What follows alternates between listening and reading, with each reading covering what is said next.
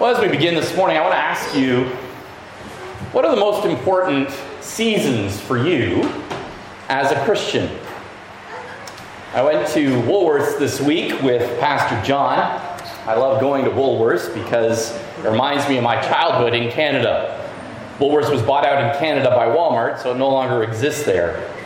But I look forward to the nostalgia of going in. But when I went into the souvenir section, as I was trying to get some things for my kids, I was a little bit surprised to see that already there were Christmas trees up for sale. And I was thinking, it's October. What's going on here? Now in Canada, we will have them soon. But before that, we have a secular celebration, for most part, called Halloween. Now, I know that that's also something that sometimes is celebrated here. But it was previously known, before it was called Halloween, it was known as All Hallows Eve. That's what Halloween is a short form of. It was just before All Saints' Day. Now, as Protestants, we don't celebrate the saints like the Roman Catholics do. So we don't celebrate All Saints' Day. But October 31st is an important day to Christians, because 505 years ago tomorrow, on All Saints' Day in 1517, there occurred one of the most important events in the history of the world, on All Hallows Eve. Today we call it Reformation Day. 505 years ago tomorrow. Martin Luther, the Franciscan monk, went and nailed a series of challenges called theses, 95 theses, to the door of the church in Wittenberg. He didn't know it at the time, but as we've been looking this weekend in our Reformation conference, he started what became known as the Protestant Reformation. And everyone who identifies as Protestants began with that act. In doing so, he began a revolution that drove people back to the sources, back to the Bible, and basically upended the Roman Catholic Church with all of its traditions and other things that had crept in over the years. This is the beginning of the Protestant Reformation. It was a protest against the Roman Catholic distortion of the biblical gospel message. And as a church, as we've said over the course of this weekend, we are seeking to follow in the steps of these reformers and to go back to the scriptures to know what God would teach us about salvation and about life. We are a Christian church. We are a Protestant church. We are a Reformed and Baptist church.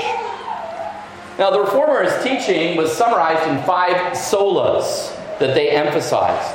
Sola is just the Latin term for alone. They determined that the Roman Catholic Church had lost track of biblical teachings and had undermined the basic principles of God's Word in salvation. So they sought to recapture this teaching of the Bible, and they did this in these 5 solas. And the 5 solas are Sola Scriptura. They recognized that the foundation of everything was the Bible, the Scriptures alone. Sola Fide, by faith alone.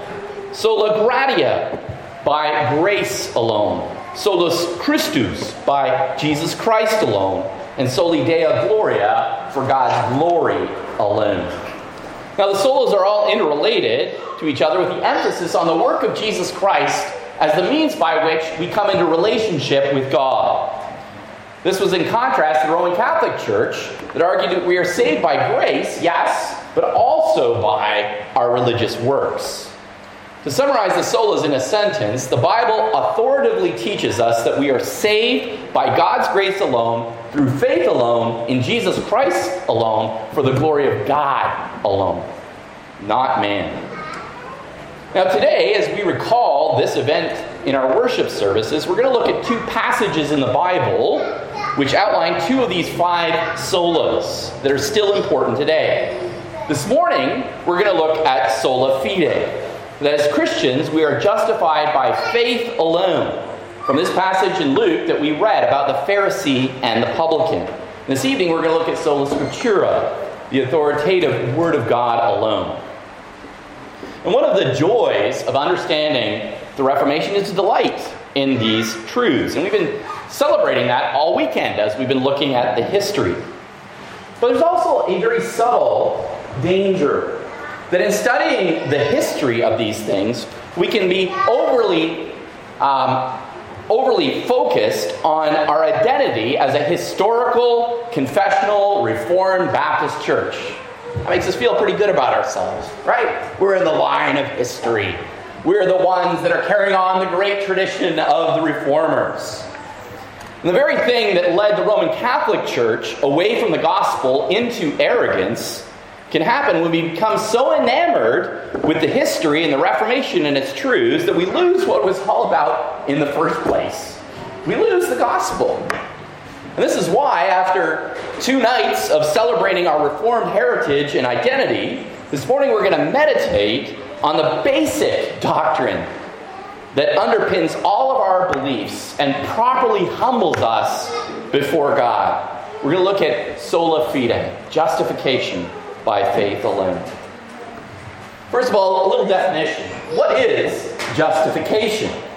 The Catechism puts it this way. Justification is an act of God's free grace, wherein He pardoneth all our sins and accepted us as righteous in His sight, only for the righteousness of Christ imputed to us and received by faith alone. Now this morning you might be thinking, well, I'm not even sure that I really care about my righteousness. And I would say to you, if you think that, everyone is concerned about their righteousness. You may not necessarily consider it. They might not justify themselves in these terms. But if you talk to the average person on the street and you ask them, are you going to heaven? Well, according to the latest poll numbers in Barbados, 76% of Bajans identify themselves as Christians, even if many of them haven't darkened the door of a church in many years.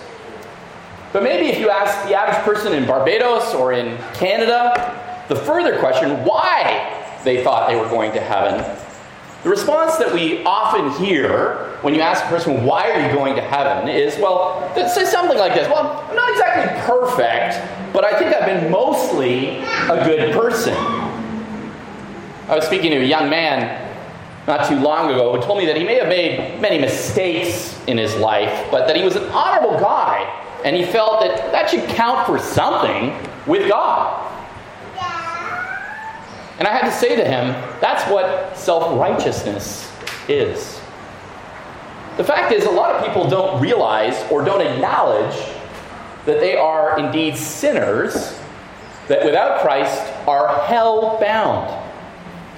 They're either ignorant of the fact that the Bible says that according to our sinful nature, there is no one righteous, no, not one, or they just don't believe it. They don't think that they need the mercy of God.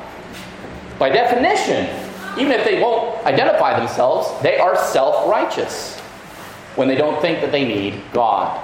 They think, I'm good enough. Jesus, in our passage before us this morning, tells this parable to a similar audience of people. In fact, it was an audience that verse 9 tells us trusted in themselves that they were righteous and treated others with contempt.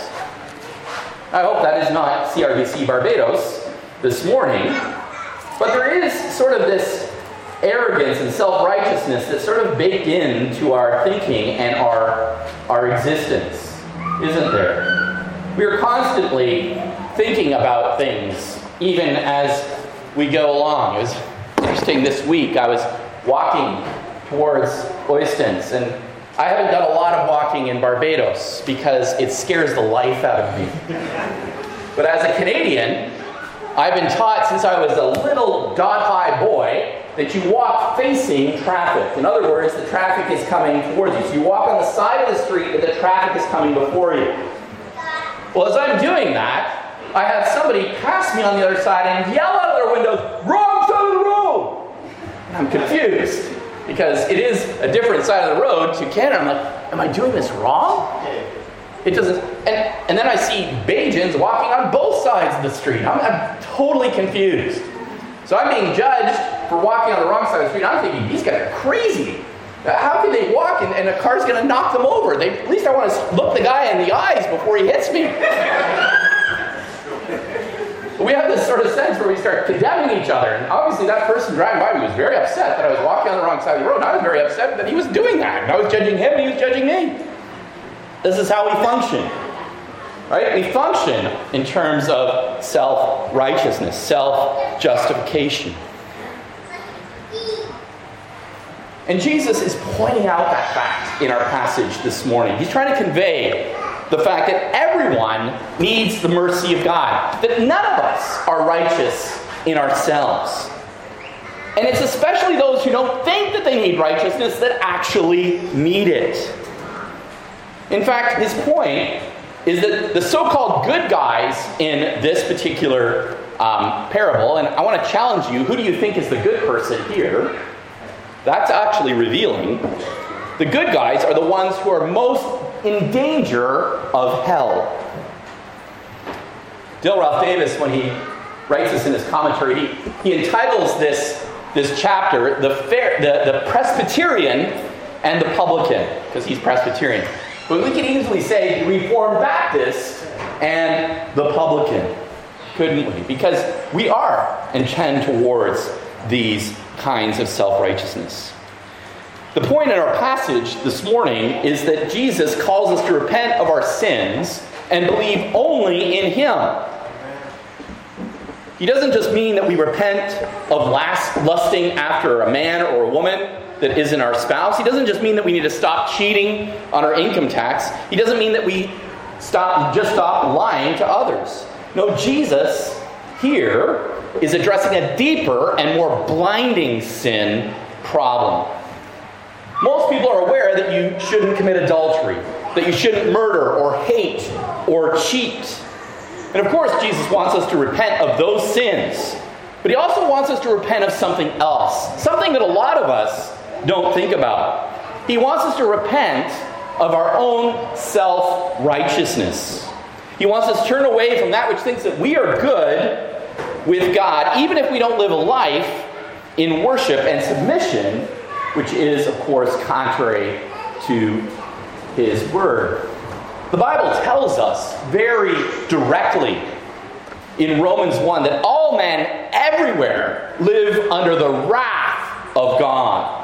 Because God created us as created beings, and we worship created things rather than Him as the Creator. And sometimes we worship things overtly, like we do see idolatry. I come from Toronto, a very multicultural city, and we literally have idols in our city. And you'll see them. There'll be Buddhist temples with statues of Buddha, or Hindu temples where there are statues of Vishnu and those kinds of things. But we also worship idols that are not seen. The Bible calls these idols of the heart. And we can take good things, created things that God has given to us, relationships, right? Love. And we can elevate love to the position of God. And we put our whole life into pursuing a relationship with a man or a woman. Or we make work, our job, our career, that which we focus on. All of those things. And those things are good, right? A relationship, a marriage, it's a wonderful thing. But it is a perishing thing. It is a created thing. Work is a good thing. The Bible says it's good for us to work. But we can't let good things become ultimate things, because there is only one ultimate, and that is our relationship with God. This parable presented by Jesus to address this big, ancient, and modern problem of self-righteousness is very helpful, because it clarifies what we understand about how we are made right, or how we are justified before God. And it's not a new issue. Like many of the problems in the world, it's been there since the very beginning in the fall into sin. And the situation of everyone in the world right now, and everyone in this room right now before us, is represented by these two characters in the story that Jesus gives us. We're going to look at this parable this morning under two simple headings. The first is, there are two sinners that went to the temple. And there is, secondly, one righteousness. Now, this story is often called the parable of the Pharisee and the publican. And it compares two men, two prayers, and two destinies. Now, when we hear that Jesus talk about here, about two men going up to the temple to pray, one a Pharisee and one a tax collector, we immediately know, or at least we think we know, who the good guy is and who the bad guy is. The problem really is, though, that we have the wrong good guy and the wrong bad guy. And I say that no matter who you think the good guy and the bad guy is. We think sometimes that the Pharisee is the bad guy, right? We've grown up with that understanding. If you grew up in Sunday school, you've heard that, right? You've sung those little songs, those little ditties. I don't want to be a Pharisee because they ain't fair, you see, right? I just want to be a sheep, bah bah, right? Like that's sort of our mentality, right? The Pharisee is the bad guy, and the tax collector is the good guy, right? That's how we've grown up and we've understood that. Now, Jesus' listeners would not have had that impression, and that was part of what he was trying to convey. Pharisees were highly viewed as the most righteous laymen that ever existed. Tax collectors were the lowest of the low. Essentially, these men were looked down upon because they not only collaborated with the enemy, that is the occupier, the Romans, they were also greedy cheats for the most part. They were the last people you would necessarily expect to see in a temple. It's like if a drug dealer or a pimp showed up to church. People who make money off of other people's misery. You would let them into the church because, well, you have to let them in. They sure make you uncomfortable with their presence.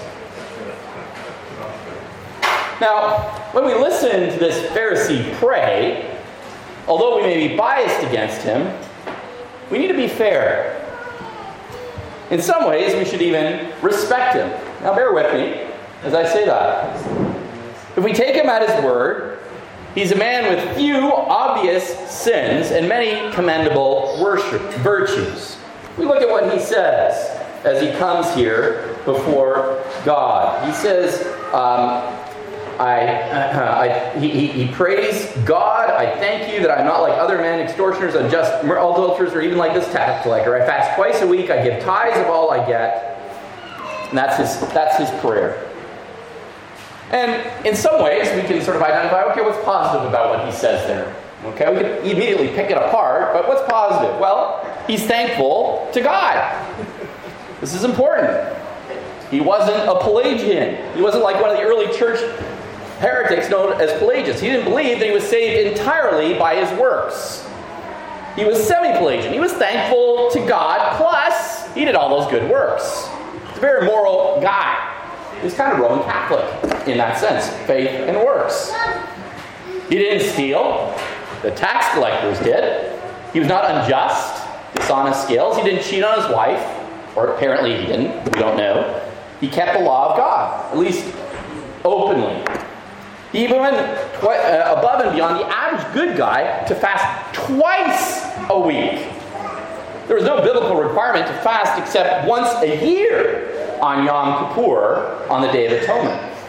So this guy was 100 times better. He did it twice a week, 52 weeks a year. And he tithed everything. Now that's interesting. That was not something that was required by the law.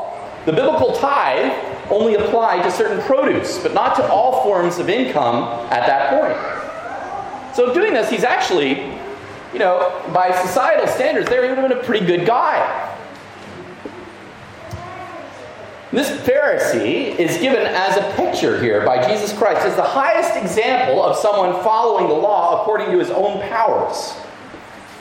It doesn't appear that he's broken any of the 10 Commandments. From the outside, he looks like the perfect church member in some ways. He goes above and beyond the call of duty. Isn't that what we're called to do? We're not called to worship God at a minimal level. We're called to maximize. This guy isn't worshiping minimally. He's doing more. He's there at every church meeting. He sets up. He does announcements. He'd probably be a candidate for deacon.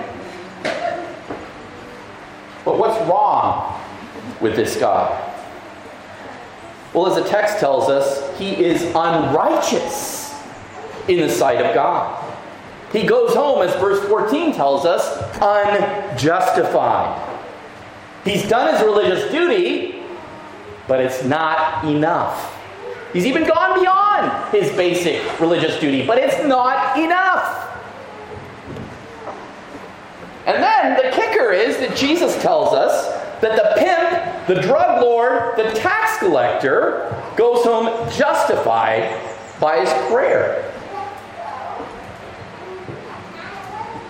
What's going on here? Well, obviously we can see the flaws as well.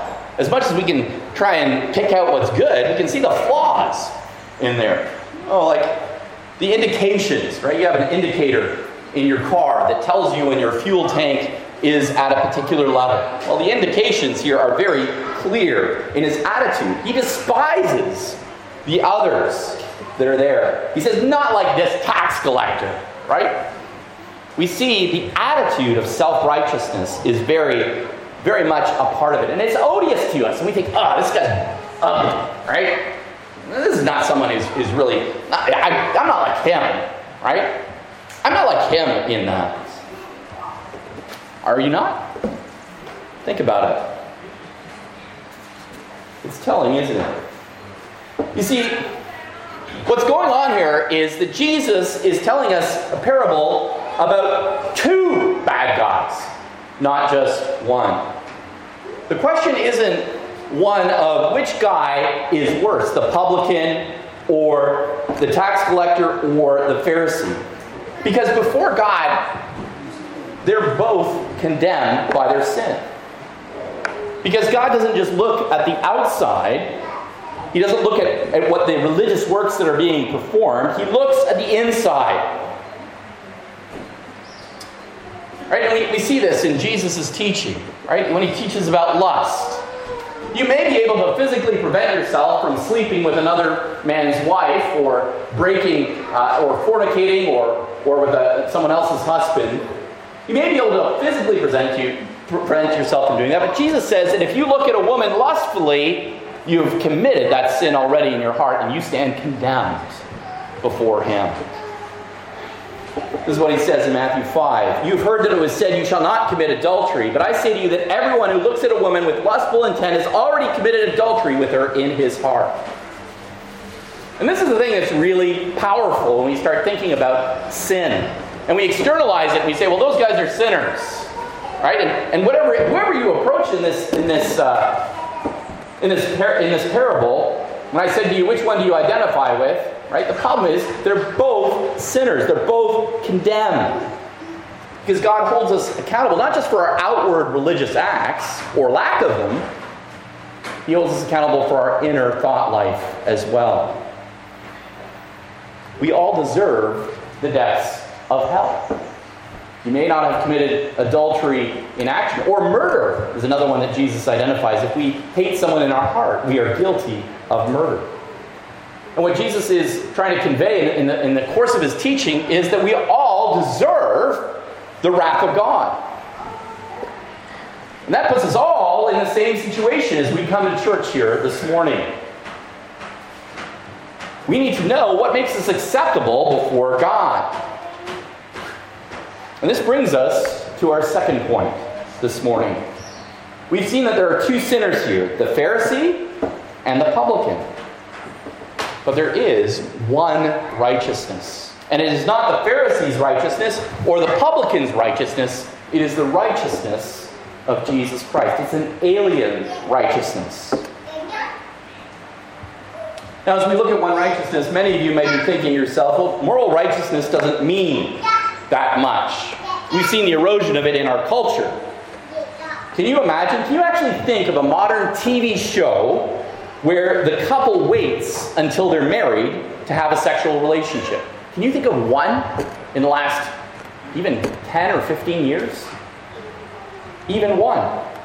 Morals are flexible in our postmodern society, where everyone judges by their own standard. But we can't deny our nature. We want to be accepted. We want to be validated. We want to be right. Whether we're walking on the right side of the street or the left side of the street, we want to be right. And there's a sense of validation that's greatly powerful. We think about those moments in our lives. I remember when I got my university acceptance letter. The first time I got into university. It was very satisfying. I wanted to tell everybody about it. Even though it was my third choice, I was very happy about it. This was a milestone. I had made it in. I was good enough, right? Or was I? My first semester in university, I saw my top marks in high school drop down to average. I began to wonder if I was good enough. And many of us go through life this way. We have our empty cups looking for validation. We look for validation from our spouse or from our relationship. And if we don't have that, we look for validation maybe from our work or from our children. We want them to say, "Oh, Father, you are an amazing dad to us."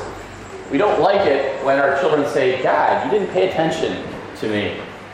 Dad, you were so preoccupied with your work that you didn't care for me." Oh, we want to say, "Dad, you were just amazing. You did all of those things." And so we pursue those things, and we try and make the lives of our children so special so that they will validate us and take care of us, perhaps, when we're older. Right? We look for validation. We look for support. We're always trying to live up to the standards. We do it in different ways. For myself, before becoming a pastor, I was a project manager. I advanced quickly through the ranks, but I did this because I was so concerned with what my boss and my supervisors thought of me. The greatest thing for them is, for me to hear, was for them to come into my performance review and say, "Chris, you did an amazing job." Oh, I felt so good. And I wanted to do more. Yeah, put on more on my plate. Sure, I can do it. Right? I felt good. Then I got into a situation where I had too much and I had to choose between my marriage and my job. And the Lord really humbled me in that moment. And I saw that I wasn't looking for my acceptance before Him. I was looking at it and I was giving too much of my acceptance to other men. And He humbled me and He challenged me and He changed me. We all measure ourselves by some standard of what we construct or what others erect for us. Right? We grew up in a family and we think, "Oh, I'm not as good as him, as my siblings." But is it ever enough? The Bible understands this need, this mentality, this human need for acceptance, this human need for validation. And the reason for that is because that's the way God has created us to be. We were created not to be independent, but to be in a dependent relationship on Him. That's the way it was in the Garden of Eden. We walked and talked in relationship with God. But when sin entered the picture, that relationship was broken. Adam and Eve were cast out of the garden, and all mankind fell into sin. And so we're all broken by the fall. Back in the garden, we had God's absolute approval. Adam and Eve were naked and unashamed. They didn't need anyone else or anything else. But when we sinned, we lost God's absolute approval. And so we tried to fill it up with other ways.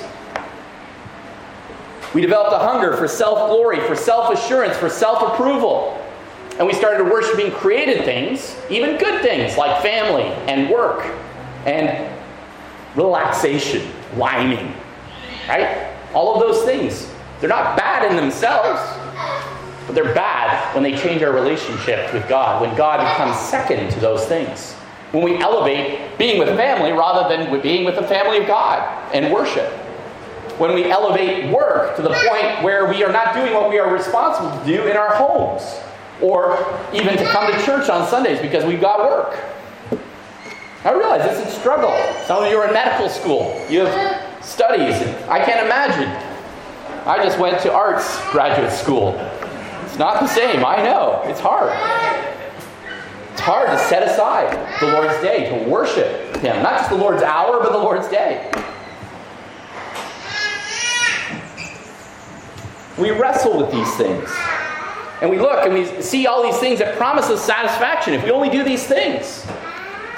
But we will never find the validation we want in our families, or in our job, or in our work, or even in our lining, even in our leisure.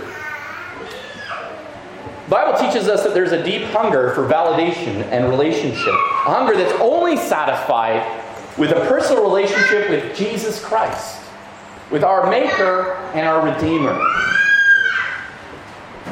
Jesus illustrates this when he speaks to the Samaritan woman very well in John 4. Interestingly, the Samaritan woman had sought to validate herself through relationships. She had had 5 husbands, but she was not satisfied. And Jesus says to this woman, "Everyone who drinks of this water will be thirsty again. But whoever drinks of the water that I will give him will never be thirsty again. The water I will give him will become in him a spring of water, welling up to eternal life." And this is why the Pharisee's prayer is insufficient. This is why the Pharisee goes away unsatisfied. Because he isn't seeking God's approval.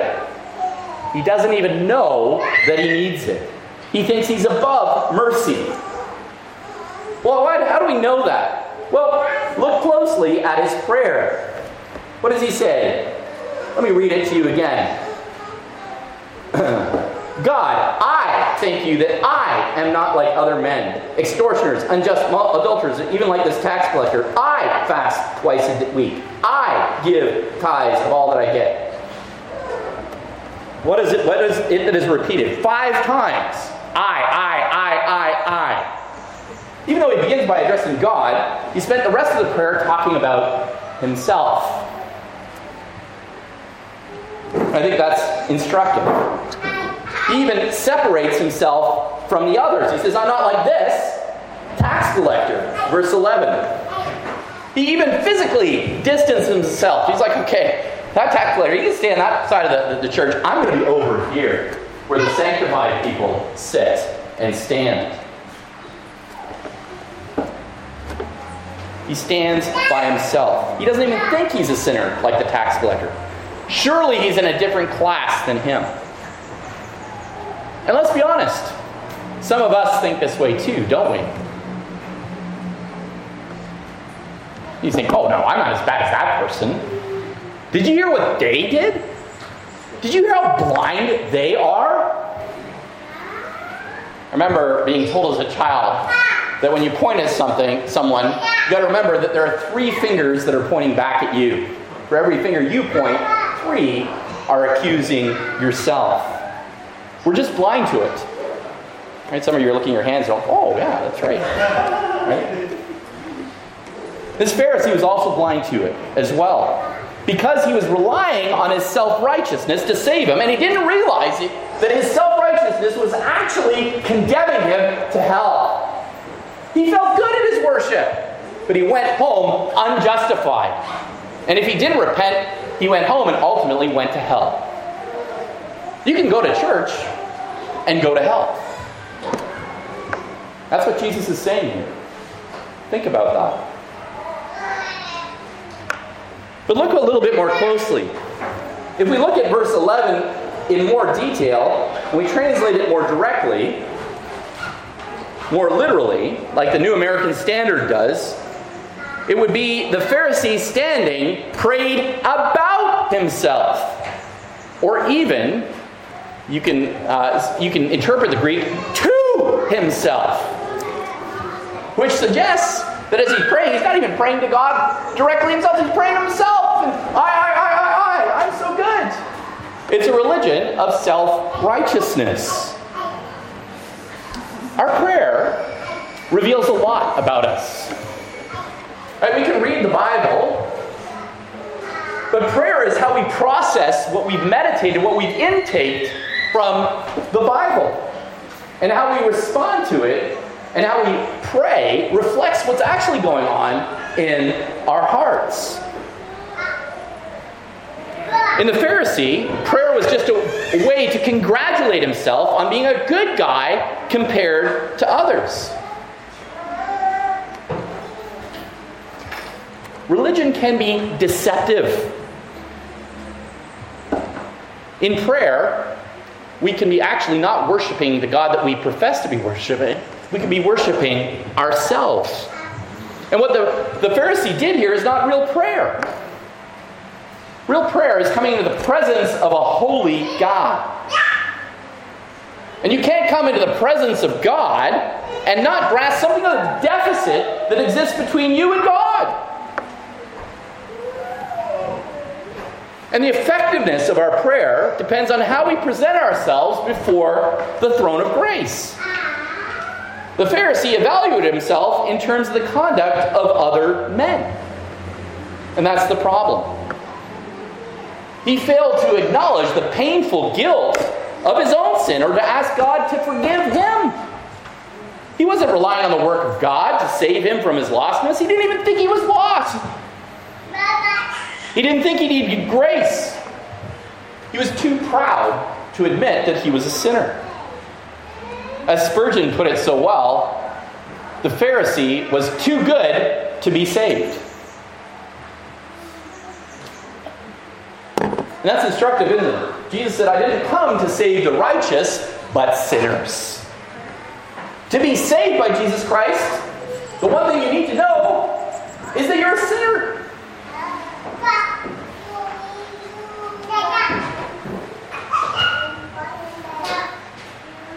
Now, this is not just a problem for the Pharisee. This is a problem for ourselves too, isn't it?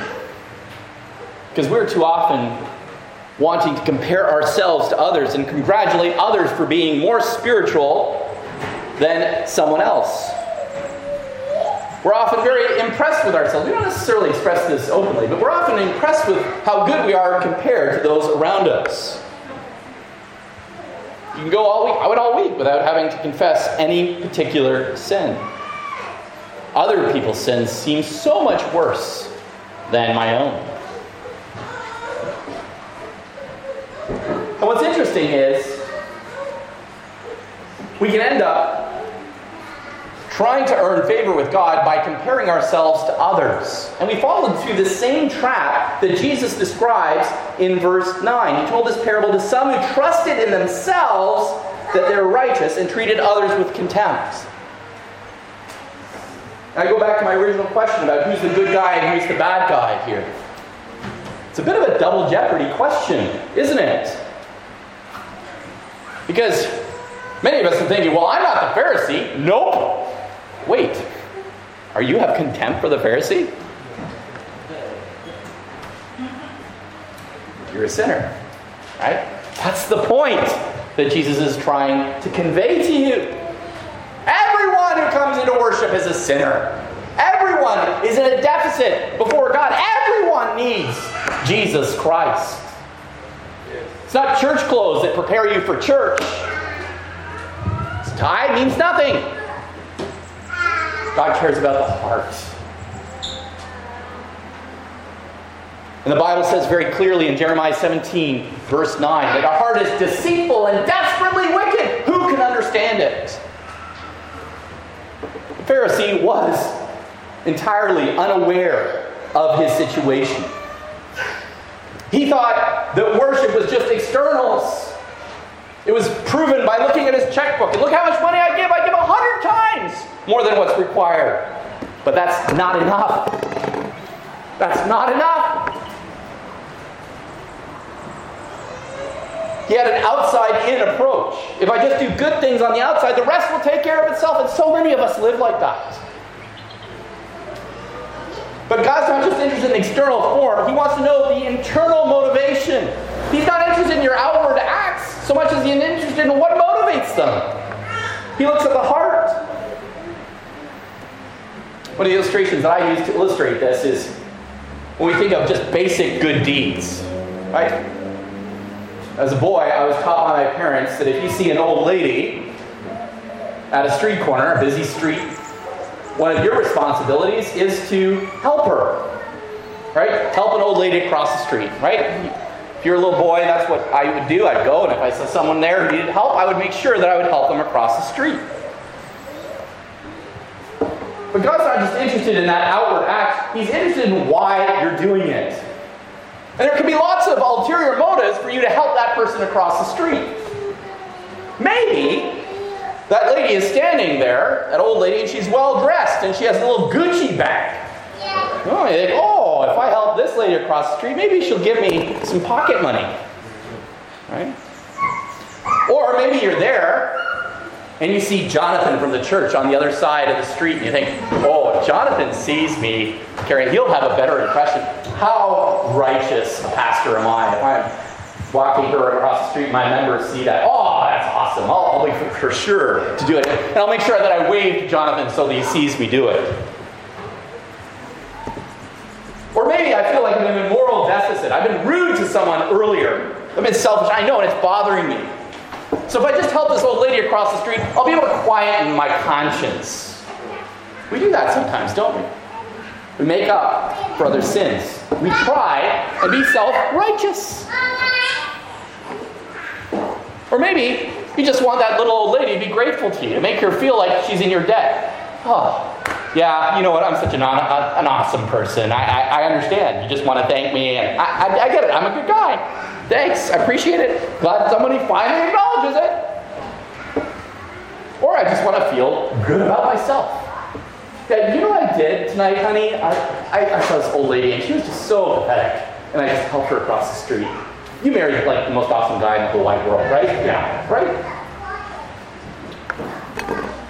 But God's not interested in that at all. God sees right through that. That's not righteousness. That's hypocrisy. That's self-righteousness. God's not interested in your money. He's interested in your heart. As a church, we don't want your money. We don't encourage those who aren't believers to give to the church. Why? Because we believe it is an act of worship done privately between you and God, where you express your dependence on Him by giving joyfully and sacrificially without the right hand knowing the left what's doing. We do religious acts not for credit or merit. We do it out of gratefulness, out of obedience to God. The Pharisee is all about external form. He shows no sign of a God-fearing internal motivation. And he was exactly like the people listening to Jesus' story, confident of his own righteousness, judged by his own standard.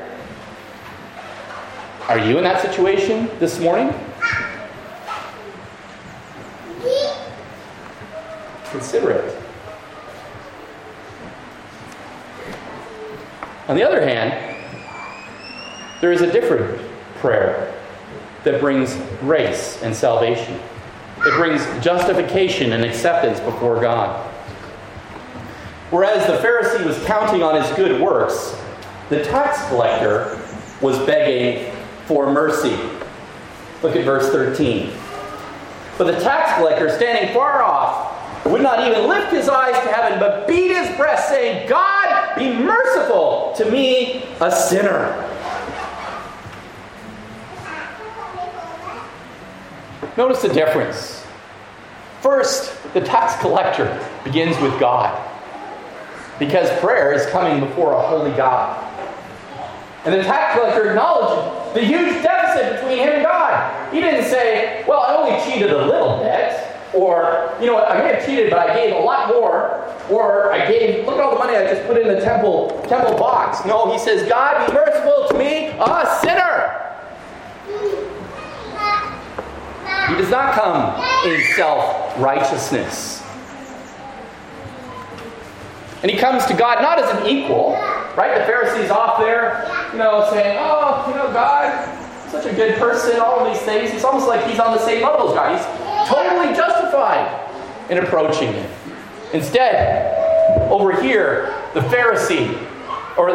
tax collector beating his chest. He won't even look to heaven. He beats his breast in distress. And notice how he prays. He doesn't pull any punches here. He says, God, to be merciful to me, the sinner. Now, if you're looking in your Bibles, in the ESV, it's translated incorrectly. It is actually the definite article, the, not the indefinite article of. You're saying, Pastor Chris, I know you taught English Are you just trying to give us an English lesson? No, I'm trying to say that this is conveying a very important theological point. The tax collector himself here sees himself not just as another sinner in a sea of sinners. No, he sees himself as the sinner. And that's correct. It reminds you of the Apostle Paul, where he says, the Apostle Paul, by the way, who wrote most of the New Testament, this is what he said about himself. This is how he comes before God. 1 Timothy 1:15. The saying is trustworthy and deserving of full acceptance, that Christ Jesus came into the world to save sinners, of whom I am the foremost. Or as one translation puts it, I am the worst, or the chief of sinners. The Apostle Paul, the chief, the worst. He knew that when he came into the presence of God, he was unrighteous in himself. Do you approach God this way? Do you know how bad you really are? Even as a Reformed Baptist, maybe even especially as a Reformed Baptist? How much you need the mercy of God? Do you believe that you are pervasively depraved outside of Him? Tax collector understood who he was before God. He understood he deserved divine wrath. And this caused him to seek a salvation that only God could give. And a salvation that only could come by grace. When we talk about the wrath of God, it's not a violent emotion. As one writer has put it, it is God's steady, unrelenting, uncompromising opposition to every evil and sinful thing. That's the wrath of God. Unrelenting, uncompromising opposition to every evil. And that challenges our own perception of ourselves. Of course, we shouldn't be despairing when we confront our own sin, if we know the gospel. In fact, coming to a realization of the depths of our sin is necessary. Only when we come to a depth of our sin will we cry out to God for salvation. Until then, God is either irrelevant to our lives or horribly unfair in our eyes. This is what Martin Luther struggled with as a Roman Catholic. He felt that God made it impossible to be righteous. He thought that God was horribly unfair, that there was no one good enough. He had tried every which way himself. He had climbed the stairs of the Scala Sancta, kissed it, and he looked back at the top and said, does this even matter? He had tried every which way. He'd spent hours in confessional, and then he'd come out of the confessional and realized he'd forgotten something, he'd go back, and it was just never enough. It was never enough, and he concluded that nobody could be good enough before God, no matter what they did. And in that, he was right. In our own strength, in our own works, in our own religiosity, we cannot please God. But then, he discovered that wonderful text in Romans chapter 1, verse 16 and 17. For I am, the Apostle Paul says, not ashamed of the gospel, for it is the power of God for salvation to everyone who believes, to the Jew first and also the Greek. For in it, the righteousness of God is revealed from faith for faith. As it is written, the righteous shall live by faith. Now what does that mean? The righteous shall live by faith. Luther really thought about that. He began to understand that what Paul was talking about here was a righteousness that God in His grace was making available passively. It was not a grace that was accomplished by actively pursuing it, achieving it actively. There was confusion in his understanding of what it meant to be justified. The Latin word for justification, justificare, is based on the Roman judicial system. Justus, justice, ficare, make just. And so the Roman Catholics taught that God makes unrighteous people righteous through the sacraments of the church. But Luther was looking now at the Greek. He was going back to the sources. And the original Greek word is diakasone, which doesn't mean make righteous, but means to regard, or to count, or to declare righteous.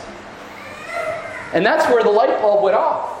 And Luther realized that Paul wasn't talking here about the righteousness by which God himself is righteous, but a righteousness that God gives freely by grace to the people who don't have a righteousness of their own.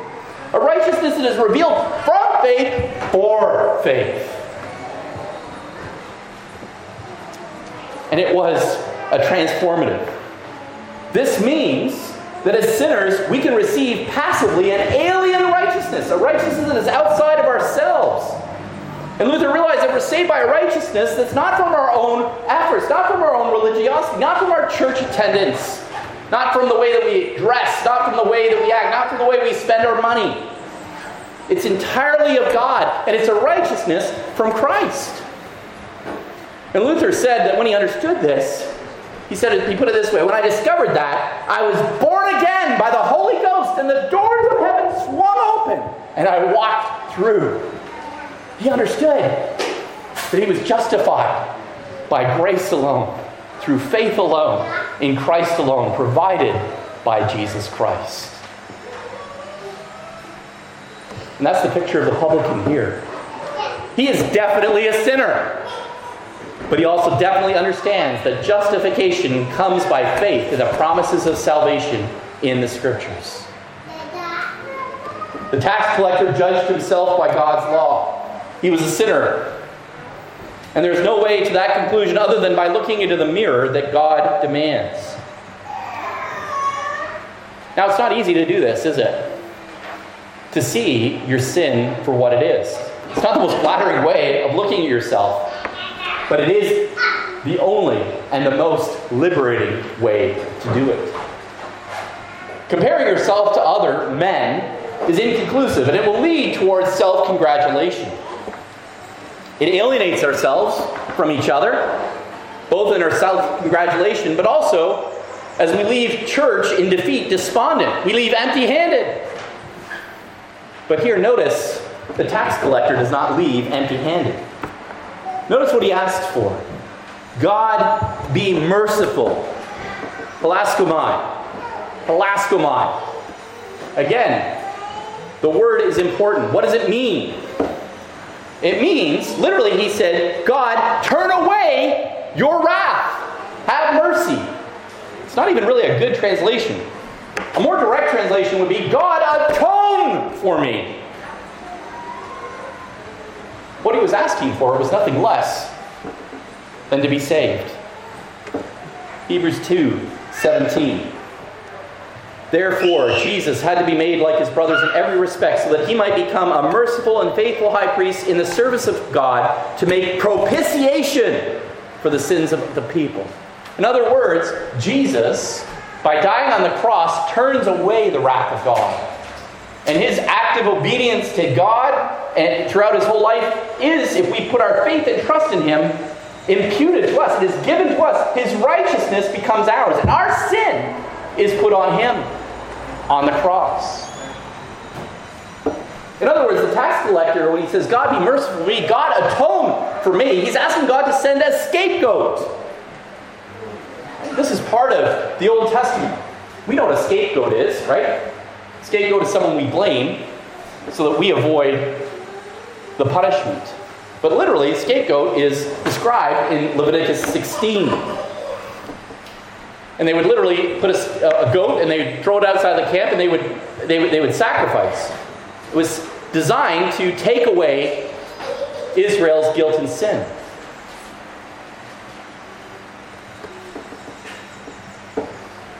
The publican, the tax collector, wanted expiation. He wanted covering of sin. He wanted propitiation, the turning away of God's wrath. That's what he said in that simple prayer. God, be merciful to me. Now, he may not have known those terms, expiation and propitiation, but the Bible explains them to us.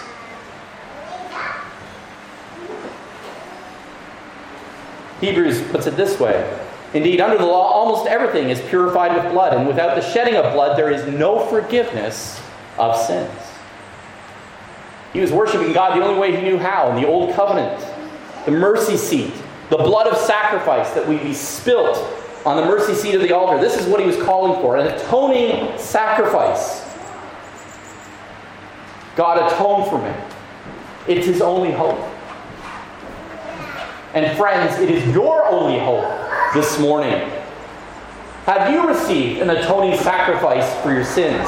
Has your guilt been covered by the blood of the Lamb, Jesus Christ? The urgency of this is communicated by the end of the parable.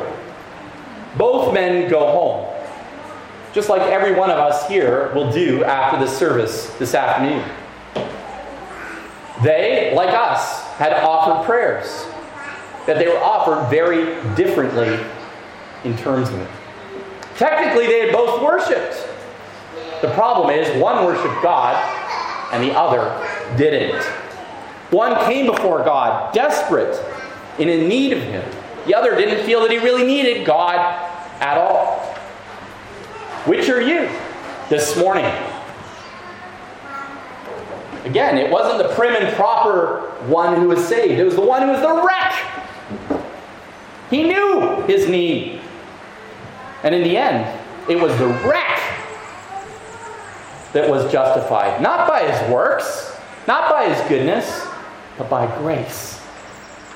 Through the power of Jesus Christ.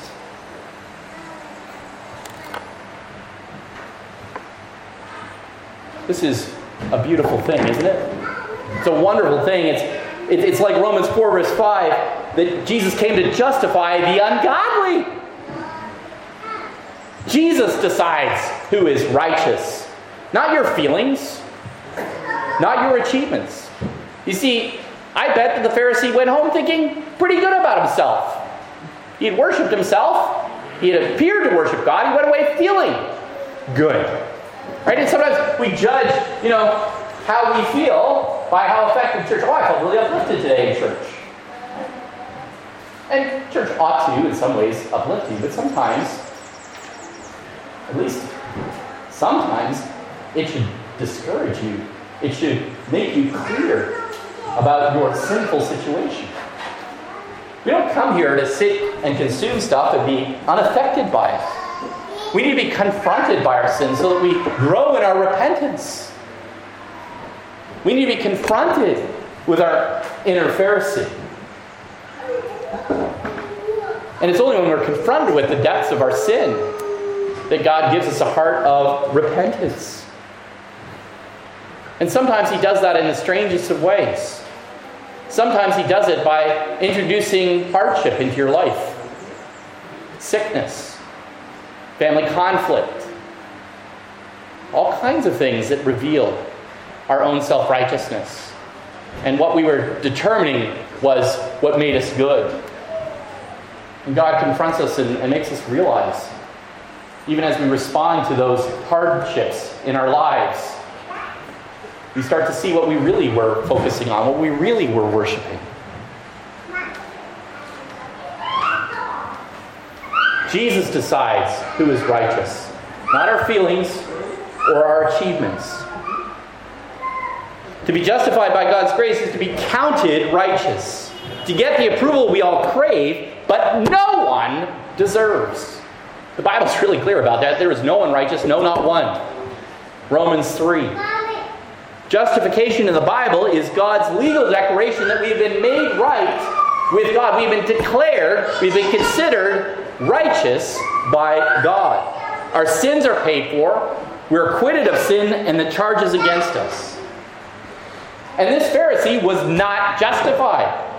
That's the shocker for Jesus' listeners. Because the Pharisee declared his own righteousness.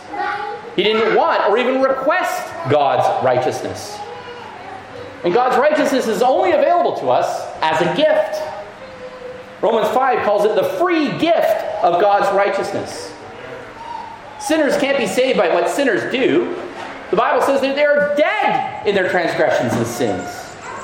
But anyone can be saved. Anyone and everyone can be saved by expressing faith in the blood of Jesus Christ, Romans 3:25 puts it, whom God put forward as a propitiation by his blood to be received by faith. This was to show God's righteousness, because in his divine forbearance he had passed over former sins. That's the glory of the gospel. We are saved by grace. We are saved by Jesus and his work on the cross. Each one of us this morning stands condemned before God for our sins. We're all sinners as we come together. There's no difference. All have sinned, all have false motives, and all of us face God's holy wrath for our idolatry. And the only way that we can find acceptance, the only way that we can find peace, is in Christ. We can't find it in ourselves. George Whitefield said this in one of his sermons on Jeremiah. He said, before you can speak peace in your heart, you must not only be made sick of your sin, but you must be made sick of your righteousness. There must be a deep conviction before you can be brought out of your self-righteousness. It is the last idol taken out of our heart. The pride of our heart will not let us submit to the righteousness of Jesus Christ. Is your pride, what is it that's preventing you this morning from coming before God and saying, have mercy on me. I am a sinner. What is it that you're relying on to justify yourself before God this morning? Are you justifying yourself on a comparison with others? I'm a Reformed Baptist, those crazy whoever's out here, all these other different denominations, those Roman Catholics. Or I'm better than that person in the pew. I can clearly tell that person didn't live a good life this week. Or are you this morning taking refuge in a relationship with Jesus Christ? Can you sing of that?